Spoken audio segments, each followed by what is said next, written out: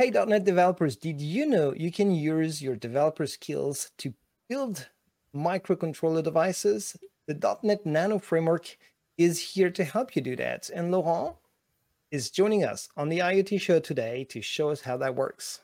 Today on the IoT show.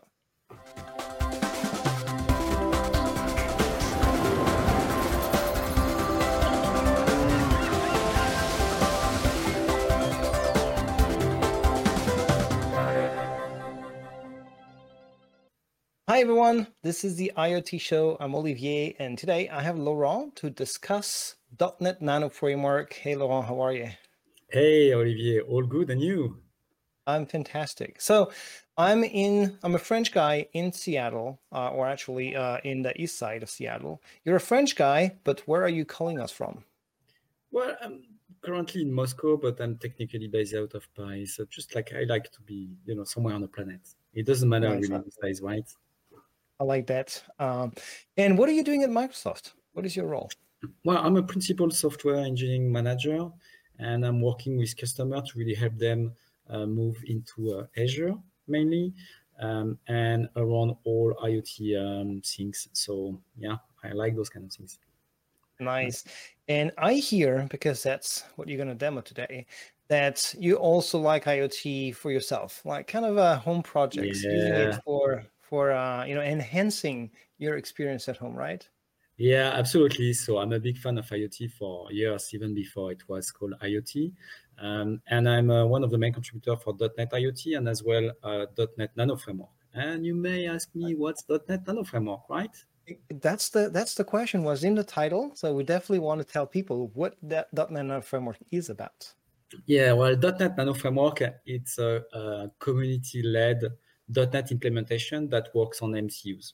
MCUs, those are small processors, like very small, like the ESP32, for example, or STM32, and it's fully open source. It's coming from .NET Micro Framework. It's a fork of Okay. .NET Micro Framework. Yeah, and it's evolution. It has like kept like all what was great and really enhanced it. And you can find it, online on GitHub. It has a lot of repositories. Things are split into a small part. It's part of the .NET Foundation, so it's really part of the .NET family, recognized like that. It's a fully open source project. Well, we are looking for sponsors, so if anyone is interested, like please don't hesitate, sponsor us. And you can see here a couple of boards that are supported fully by Nano Framework. So all the ESP32 ones, you have some ST Electronics ones, Texas Instrument, and XP, and those are the official ones. There is as well like community target repository where you have much more supported boards. What's supported is mainly GPIO, SPI, I2C, PWM, like, all what you can find on those processors. And of course, the networking stack, which will interest us today. Of course. So tell me, Laurent, I'm curious about a couple of things. We're talking about microcontrollers, so limited resources. Yeah. And usually .NET is kind of a big framework. It is designed more for servers and PCs and this kind of machine, sometimes mobile devices, but mobile devices now are PCs or are, pretty powerful. So how does it work in terms of compiling, interpreting like CLR? Like, can you give me the gist of it? Not the details, but at least the gist of it so that embedded developers realize what that means. And also that .NET developers realize that they're going to build things in a language they are familiar with, but it's going to be running on microcontrollers in an optimized way. Exactly. Yes, correct. So, of course, it's not a full framework. It's called Nano Framework because you take just the very core part of the framework, you just get rid of all the rest, and then you have Nano Framework. Okay. So if you're trying to look for generic async, it's not there in the framework. Generics are coming, but not async. If you are looking for things which are very complicated, it's not there. It's really like, imagine like the very simple part of .NET, what is very powerful, still very advanced. I mean, all the compiling tools that we are using is the same chain. Then after, there is a big wipe happening so that you can get like the very small code. Technically speaking, on the MCU, what you have is that you have a native C code that you really don't see when you're a developer. You just flash your device, and then you have, the ability to deploy .NET. What I can do maybe is I can do a demo for you. Like I will I was show about to you. ask for it. Yeah, Yeah. I will show you how to do like an Hello Nano world and something like that. So if Okay. I switch to my Visual Studio, what you'll see here is normal Visual Studio, normal .NET code. Like, I mean, you're using your system. You have debug lines, you have functions. You even can use like the C#9 style. Okay. Mm-hmm. So it's really like, .NET, you're at home, right? What you can see here is like I have a device connected. It's on ESP32. Okay. Okay. The project solution is just like a normal project solution. You have reference properties, you have package, you have configs, you have all what you need. And now what I will do? Let me ask you, the device is connected over serial over USB, right? Like you Yeah, do on absolutely. usual development. Yeah. Okay. Yes, absolutely. It's usual development. You connect the device, like I have. They are connected. It's a small cable, so I won't be able to show you, but it's there. And what I will Okay. do is that just press F5, right? Like I do in a normal development. I press F5. You see, I've put a breakpoint here. So what it's going to do now is that it's going to find the device. You'll see that on the window below. So it's compiling. It will find the device if it goes right. Yep. And then it starts to erase the device, deploy on the device. So it's So deploying now. while it's Yeah, doing that, all the support for each of these boards is part of the package, right? So the fact that it's absolutely. able to flash and so on is something that is part of the course that are part of the open source framework. Yeah, absolutely. Yes. So you have an extension to install in Visual Studio. That's the nanoFramework extension. Very easy to find. Once you have that, you just have to flash your device. It's one command line, and Nice. then you are good to go. See, I put my breakpoint. It stopped. Nice. It's trying to do the same 30 plus 12.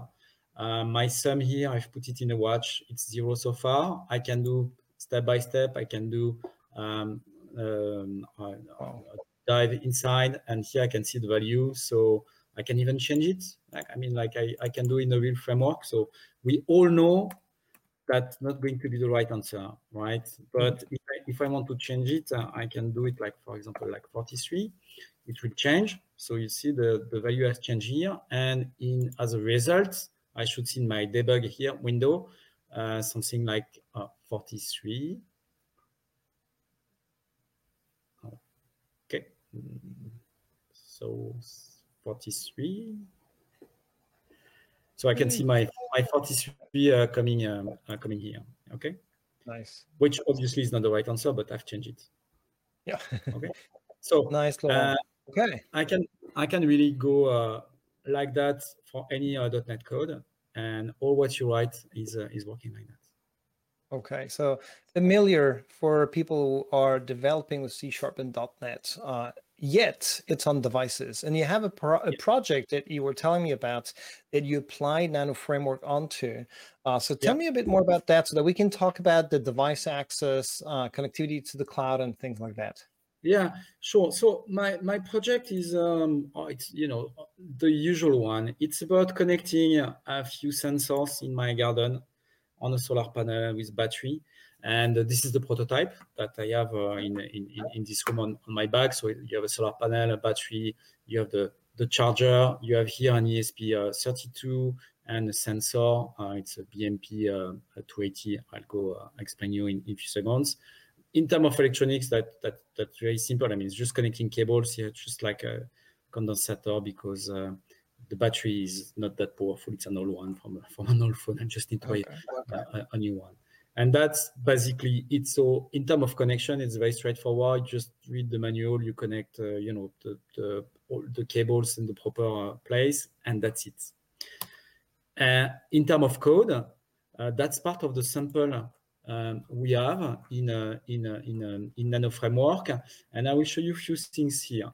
The first one is that we have Nugget packages.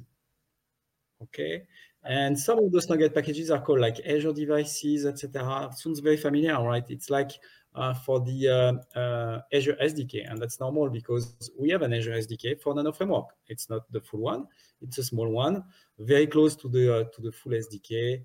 well documented, and that will allow me to connect. The second thing is that I say I have a BMP280. That's a sensor, and we have as well a wide collection of sensors available through Nuggets, and one of them is the BMP family, the BMXXX family, which I can add in my project.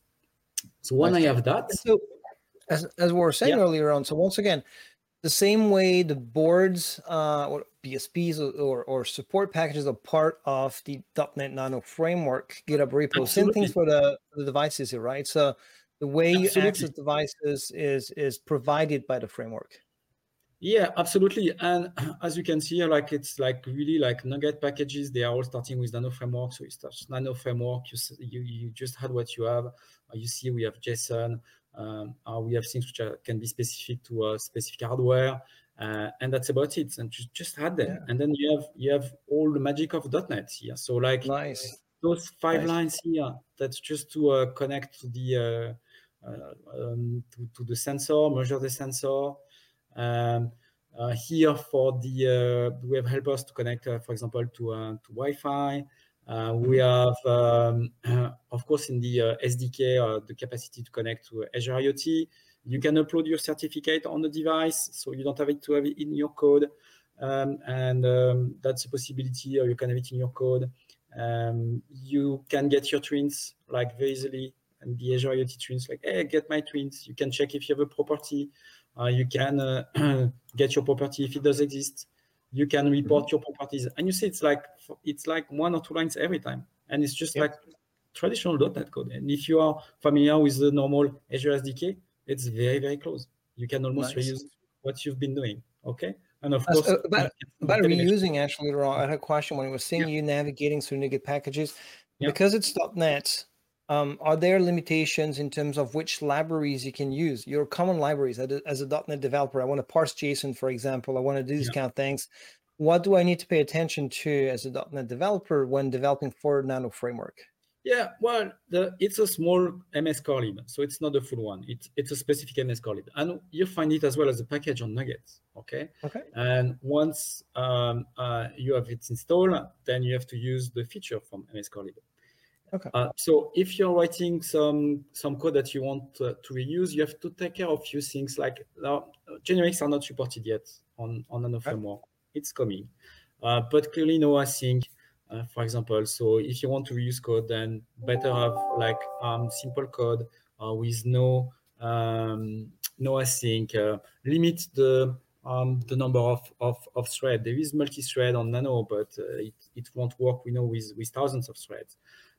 Things like that. But all the devices we have from the one I've shown you from .NET IoT, we've migrated them for Nano Framework. Not all of them, but a large part. And it was quite straightforward with a couple of changes and things like that. So nice. Talking about the use a lot. Nice. Talking about the devices, libraries. So for .NET developers, people who are not familiar with embedded development, there are concepts or field buses like I2C and others that, or not field buses, but local buses that might not be super easy to understand. And very often when you're doing C development, you have to know, hey, that specific device is sending me that piece of information on that bit, and I need to do that, and blah, blah, blah. How do you present that? Can you show us a little bit of piece of code that accesses some of the hardware resources here? Oh, yes. So, for example, if I go back to this repository, and if I go back to the BM family, I can show you, really what's been implemented. So you have like all that implemented. So if I take the BMP 280 here, then you have like low-level code here. Of course, like we are iterating for the 280 base, so I have to go to the 280 base, which is in front of me here. And here you should have like a lot of low-level elements there. So you have like all those bit stuff, you read register, you cast a couple of bytes, you make all this magic. And that's totally hidden for you. You've seen, like, I just did like few lines of code. I just do high-level coding, and I don't need to care about all of that. So if I go, deeper, there is like quite some code which is already there really help you, and you don't really have to care about that. And if you want to calculate the compensate pressure, those are complicated stuff, and it's done fully transparently for you. What we are using as well, we are using something which is very convenient when you're working internationally, is that we are using a UnitsNet. So we have nanoFramework UnitsNet support. And the idea is that you don't really have to care about the units, right? Because in the US, they're counting with this strange stuff called Fahrenheit. The rest of the world is counting with Celsius, for example, the Tell me temperature. about it. And and I never managed to convert. And all our bindings are using this concept of having a pressure, of having a temperature, and you don't have to care about how to measure that. That's done for you. So that's the magic as well that we are bringing with .NET, with .NET IoT, and on .NET nanoFramework. Okay, Laurent. So I want to see it in action. You were talking about the Azure IoT SDK, so you can connect that to the cloud. So not only can you interact with the hardware, gather the data from the sensors on that little device, and then send it to the cloud. There's a very interesting thing. You talked about solar panel, and we'll talk in your graphs about the use that you have for nanoFramework in a very specific use case, which is low battery usage. So tell me more about your actual project, and let's see it. Well, if we go back to the code, I mean, there is this function go to sleep, right? And here what you will tell to your MCU is basically to go to sleep. And here I just like set up the sleep timer and say sleep, and it will just go deep sleep. So what you will consume in terms of energy, it's really few micro amperes. So very, very, very limited. So even overnight, it consumes almost nothing. And then when it will wake up, it will do all the full process. It takes about like less than 10 seconds to do all of that, connecting, measuring, sending the telemetry, and that's about it. And in terms of results, I'm not a front-end developer. I like embedded stuff because there is no screen. So I just created a Power BI. It's very straightforward, very easy to do once you have that connected to Azure IoT. And this is, for example, a device for today that is measuring the temperature and humidity every 30 minutes and posting that live. If I refresh, I'm not sure I'll get a data point. It will depend when was the last one, but I get the data. I have another one which I'm using to have a more precise measurements. It's just located close to the desk, and this one is connected all the time. It should, so that one you can tune it to send data more often. But I like, and just a little question before I let you go about the sleep function. This is a functionality of the nanoFramework itself that uses whatever the hardware provides to do the kind of deep sleeps, right? Yes, absolutely. So all hardware, all MCUs offers the ability to connect to go to sleep, and nanoFramework really abstract that from your hardware. You just have to add the package regarding your hardware. So it's an ESP32. I add this package, and then I have all the support, all magic, all transparent. So if it's an STM32, same stuff. NXP, same stuff. Texas Instruments. And actually that means that you take the exact same code and then you run it on a different device if you have the same sensor, right? Obviously, because you use a specific library for that sensor. But you should be able to transpose your code from one board to another one seamlessly because it's abstracted or the implementations are abstracted by the nanoFramework, right? Exactly, and that's the beauty. So here there is nothing that telling you how you have to go, and connect to this specific pin. It's using I2C. You just understand where the I2C pins are on the other board. You connect, and you are good to go. I've put it in the comments for convenience, which are the pins used, so that if you have an SP32, you can do it. But here you will have to change the package, the hardware package, rebuild for the other device, deploy, good to go. No, not a single line of code to change. Beautiful, beautiful, Laurent. So this is an open source project. It's on GitHub, github.com/nanoFramework. As you were saying, you're looking for sponsors, but you're looking for contributors as well. If you want to add your own board in there, new sensors, it's open for contributions, right? Absolutely. Fantastic. Laurent, thanks a lot, and have a great day, night, whatever it is. We don't know anymore. And I hope to see you soon for more about the Nano Framework on the IoT show. Have a great day. Absolutely, I'll See you be back. soon. Thank you so much. Bye. Goodbye.